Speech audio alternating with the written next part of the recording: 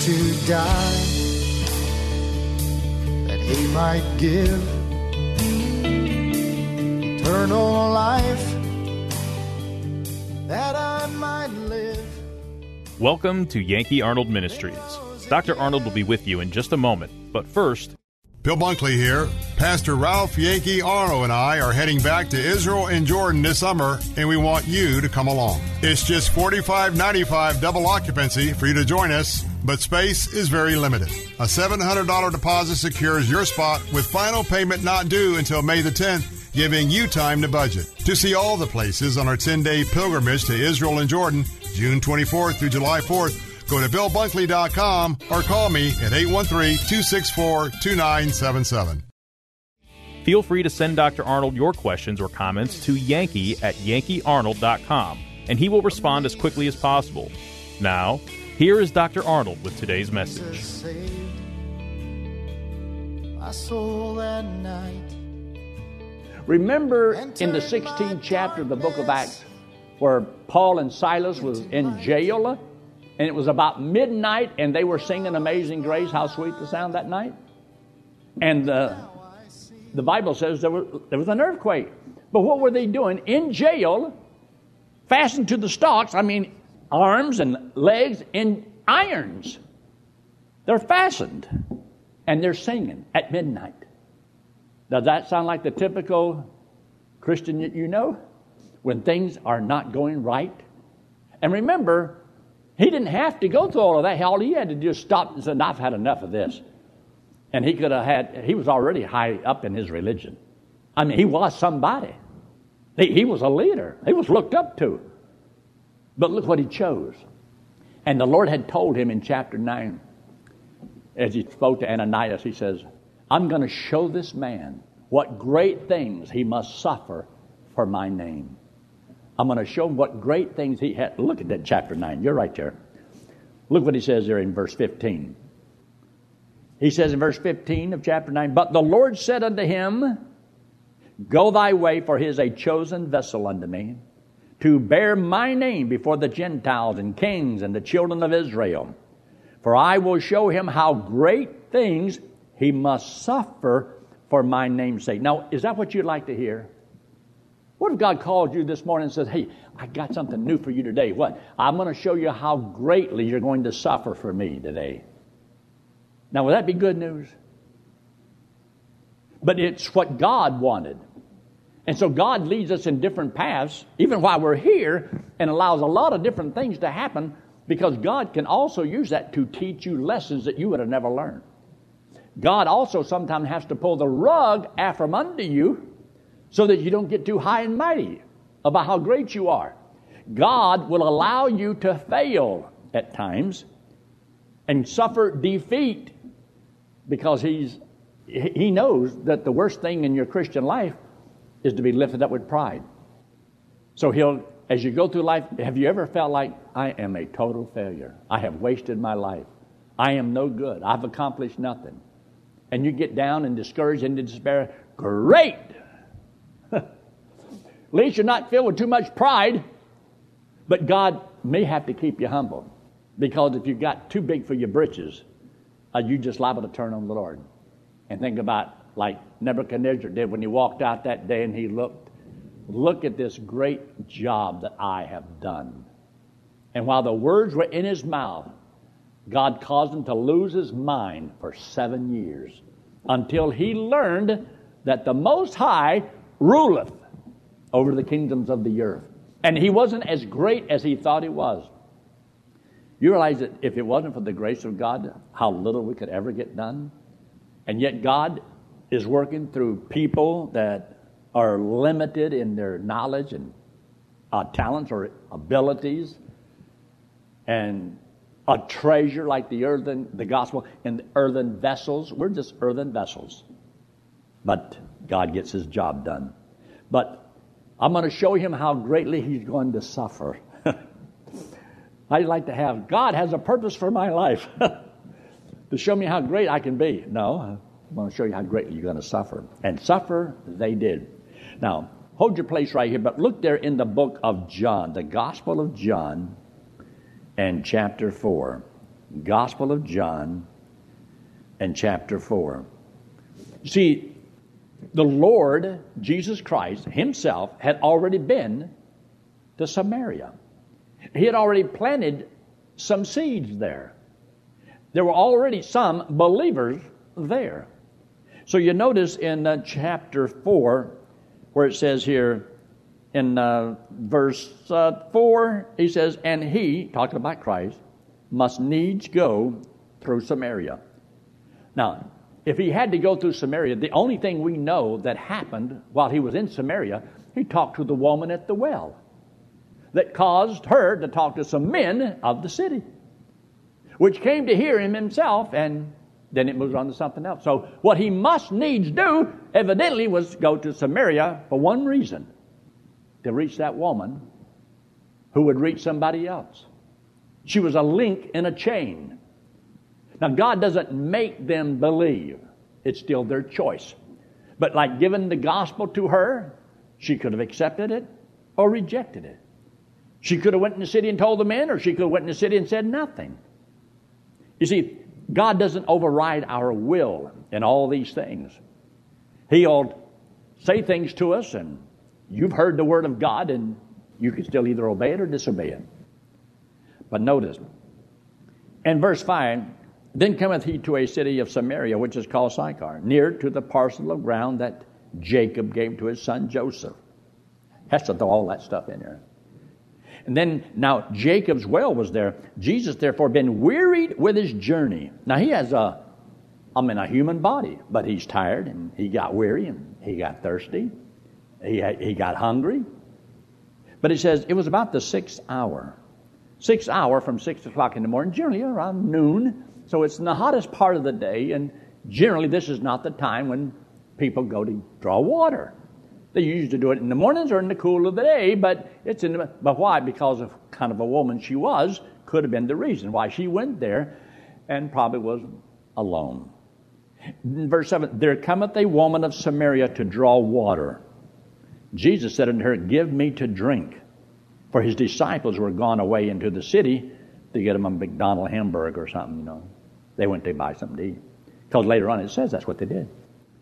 Then saith the woman of Samaria unto him, how is it that thou, being a Jew, askest drink of me, which am a woman of Samaria? The Jews have no dealings with the Samaritans. And Jesus answered and said unto her, if thou knewest the gift of God, and who it is that saith to thee, give me to drink, thou wouldst have asked of him, and he would have given thee living water. He says, if you knew who I was and what I have, instead of me asking you for water, you would have asked me for some of this living water that I've got. He says, if you drink the water that's in this well, you're going to thirst again. But if you drink the water that I have, you'll never thirst again. So evidently he wasn't talking about the literal physical water, because he had just said, give me to drink. He wanted some water. So he wasn't talking about that kind of water. He was talking about living water, that once you trust Christ as Savior, you have eternal life. And so he explains all this to this lady, and he says down there in verse 17, the woman answered and said, I have no husband. Jesus said unto her, thou hast well said, I have no husband. For thou hast had 5 husbands, and he whom thou now hast is not your husband. And that sayest thou truly. Now, he didn't rake her over the coals. He didn't try to humiliate her. He'd have let her know, I know. And he still offers her this free water that she could have. Later on, she goes and tells the men in the city, come in here, a man that told me everything about me. That's a woman exaggerating for you. He didn't say everything about her. He just told you had 5 husbands and was living with somebody that wasn't your husband. And so he says, this is what he says in verse 25. The woman said unto him, I know that Messiah cometh, which is called Christ. When he is come, he will tell us all things. And I that speak unto thee am he, Jesus said. So lo and behold, she winds up leaving in verse 28, and went into the city and said to the men, come see a man which told me all things that ever I did. Is not this the Christ? And so they all came out to see him. And then down there in verse 40, in verse 39, many of the Samaritans of that city believed on him for the saying of the woman, which testified, he told me all that ever I did. Now, every Sunday morning when we do our, reading of our, in our psalm book, by what we say, this is what we believe. This is what we believe. One of those statements in there is right here when it talks about the results of us serving the Lord. And if we will do what God wants to do. Look on the fields, for they are white, already to harvest. See in verse 35? Look on the fields, for they are white, already to harvest. This is something we say here at Calvary Community Church. We believe this. Well, what was it talking about? It's talking about serving the Lord and winning people to Christ. As you go through the Bible, people say, well, I'm tired of hearing all this about soul winning, soul winning, soul winning.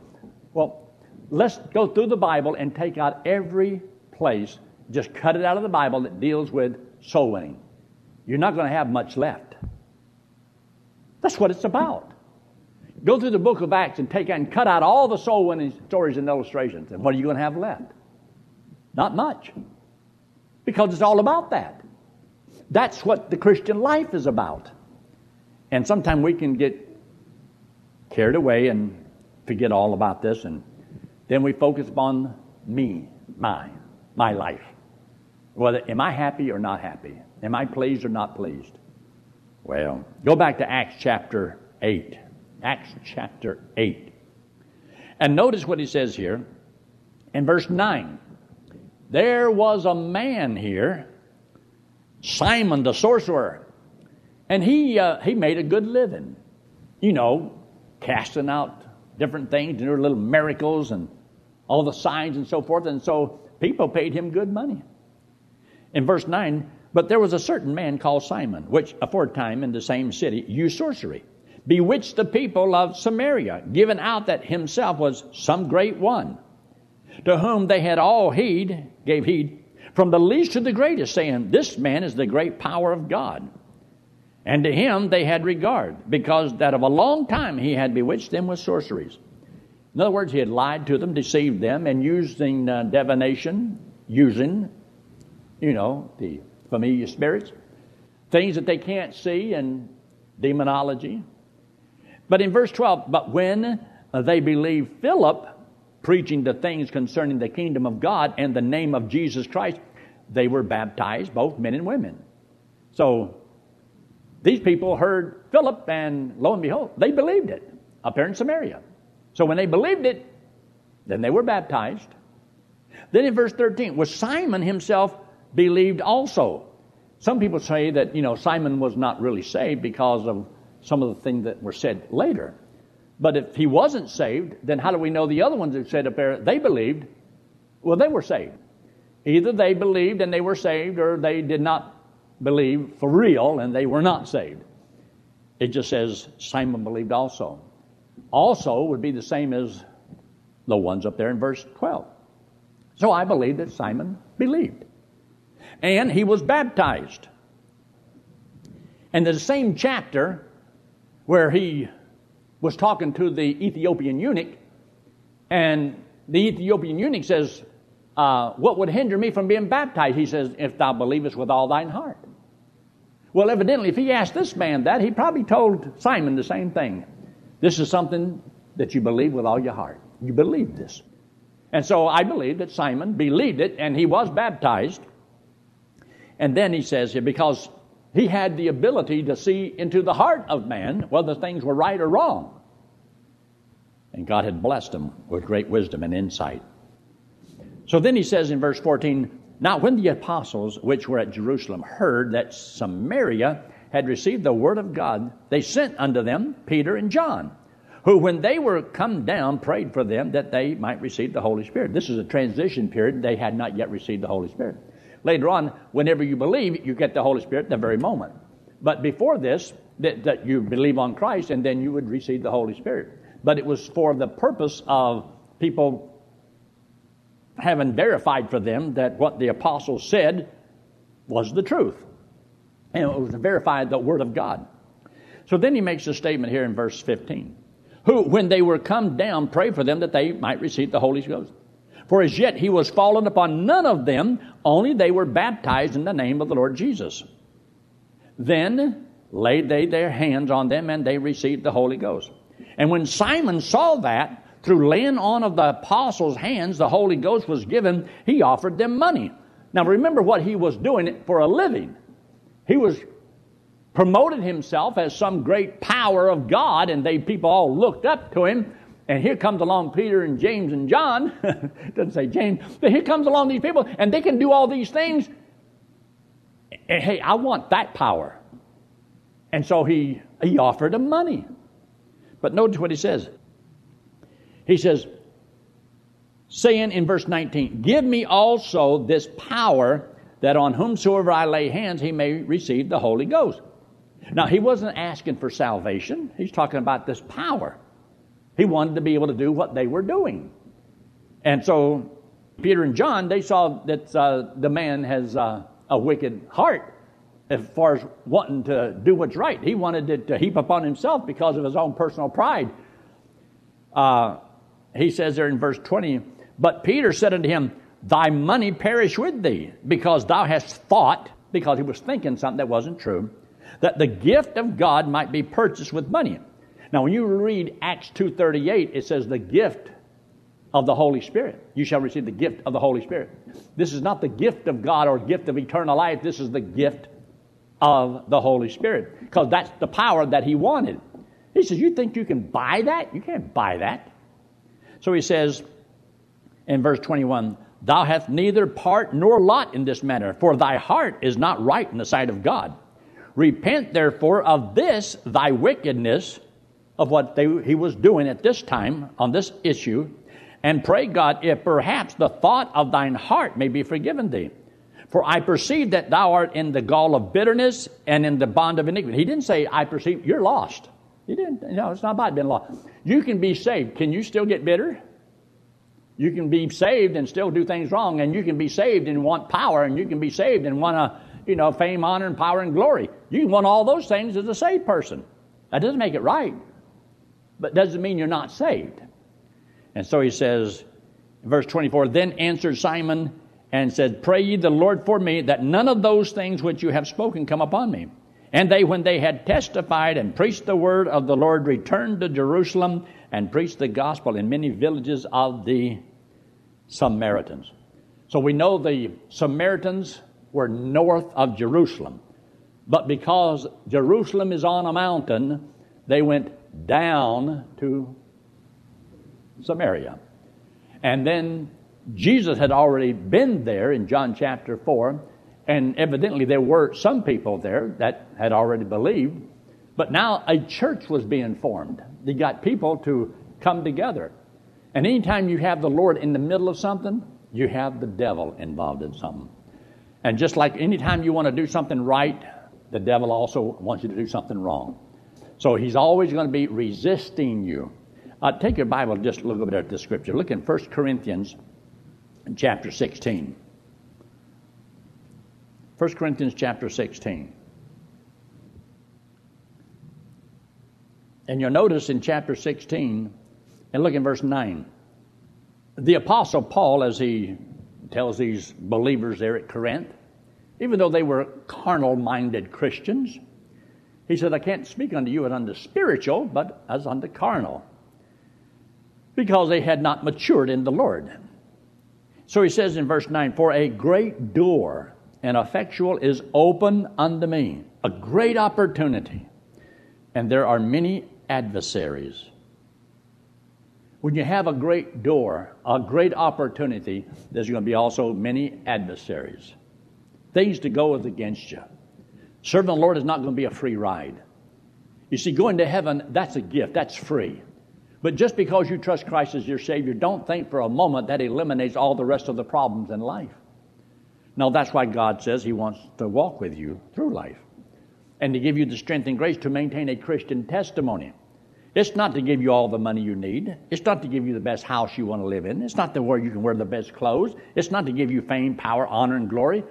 It's that you might maintain the image of Christ, that you represent Christ in all situations regardless of how much you must suffer. And some people allow suffering to destroy them because it makes them bitter, because they get hurt. And when you get hurt and don't get that hurt taken care of, you get bitter. And that's why he says in chapter 12 of the book of Hebrews that because of bitterness, it becomes like a root that springs up, and many people become defiled, because anytime you get bitter, you will bitter other people. Anytime you complain, not just to yourself, you'll complain to other people that will complain to other people that will complain to other people. It never stops with just you. And so, same thing can happen if you're happy and joy the Lord. You can sow joy. And then those people that you cause to be feeling or controlled by joy, they will spread that too. So what kind of an influence you want to have? You and I, in serving the Lord, are nothing more than instruments of influence. And as you go through life, there's a certain amount of people you have influence with.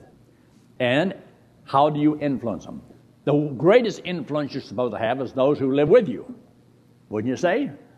Your husband, your wife, your kids. You know each other. Influence them in the right direction. Never influence them in the wrong direction.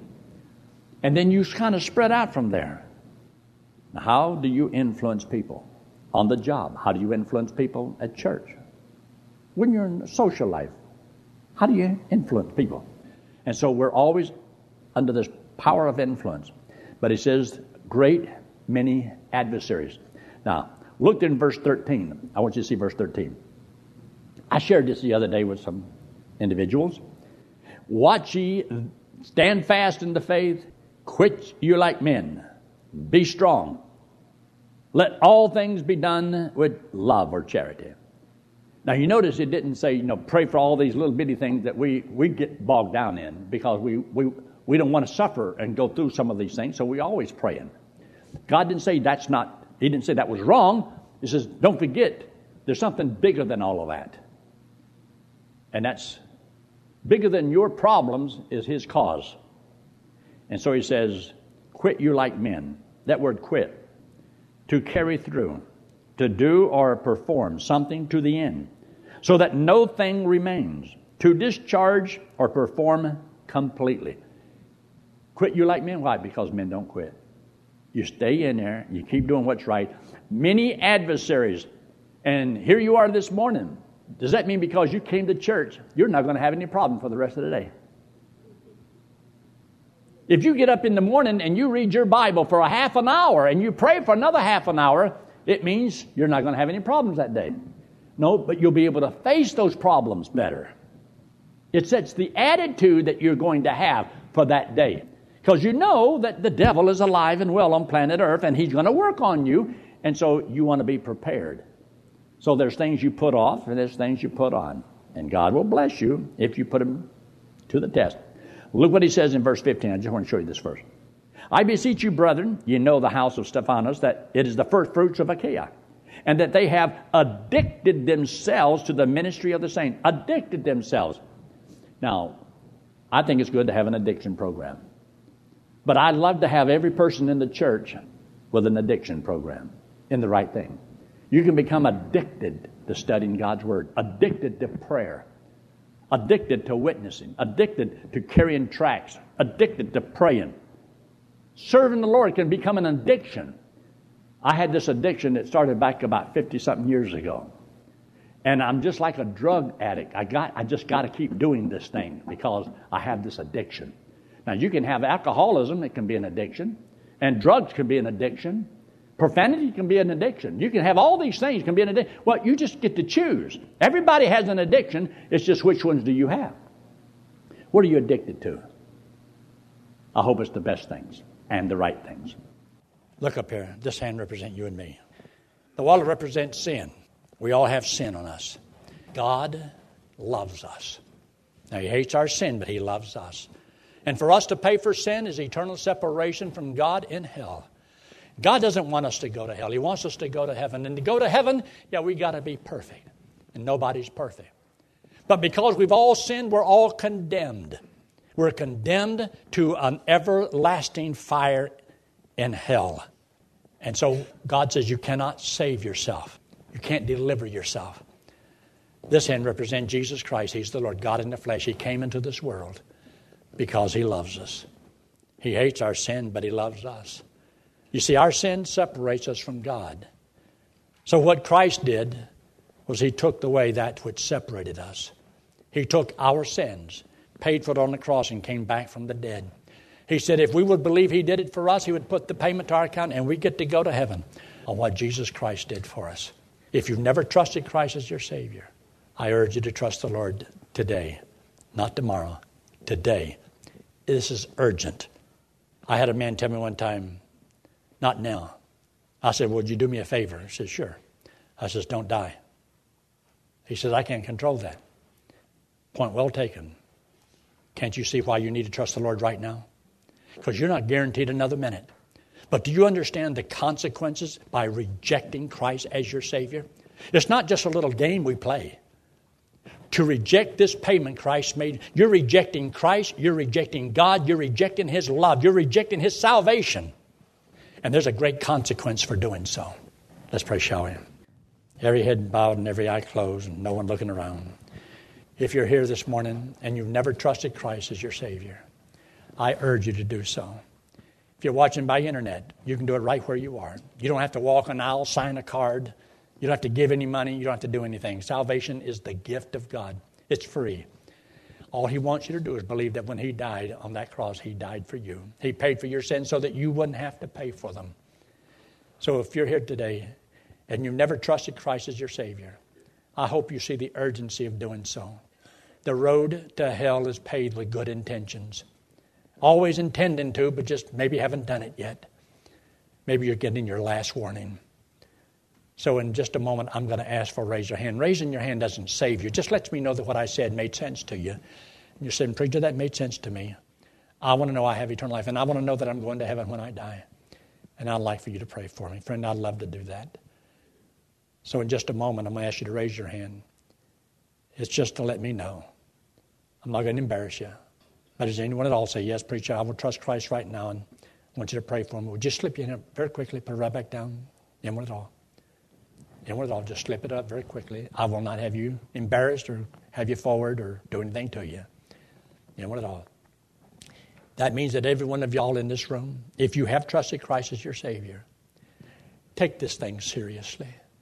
Find out those in your family. Talk to them. Ask them.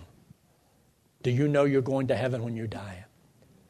You've got to have that urgent, that compassion that they know you really love them and you really care about them. Not to say anything. Does that mean you don't really care? Make it a point of your life that this is what my life's going to be about. Father, we thank you so much for all you've done for us. We thank you for this time together. And we thank you for the ministry you've given us and for the souls that have been reached. And for the people here that give and sacrifice and work so hard. We thank you for your watch care and your love and all your provision. We pray that the donations that people give would be sufficient to take care of the needs that are coming. We thank you for it in Christ's name. Amen. Would take my place. How permanent is your salvation? Can you lose it? Are you 100% sure that you'll go to heaven? To help you in answering that question, Pastor Yankee Arnold has prepared just the right book with answers straight from the Bible. The book is called Gospel Driven Man, and Pastor Yankee wants to send it to you free of charge. Simply write to Pastor Yankee at Yankee Arnold Ministries, 7028 West Waters Avenue, Suite 316, Tampa, Florida, 33634, and request the book, or request by email at yankee@yankeearnold.com. That's yankee@yankeearnold.com. Jesus is coming, so keep looking up. Thanks for listening to today's broadcast. We pray that today's message was a blessing to you and your family. You may help support this radio ministry by donating online at yankeearnold.com or by mail at Yankee Arnold Ministries, 7028 West Waters Avenue, Suite 316, Tampa, Florida, 33634. Friend, one day it will happen. The trumpet will sound, and we will be changed, caught up to meet the Lord in the air. So live today and every day, believing that the Lord is coming soon, and just keep looking up. Amazing grace amazes me.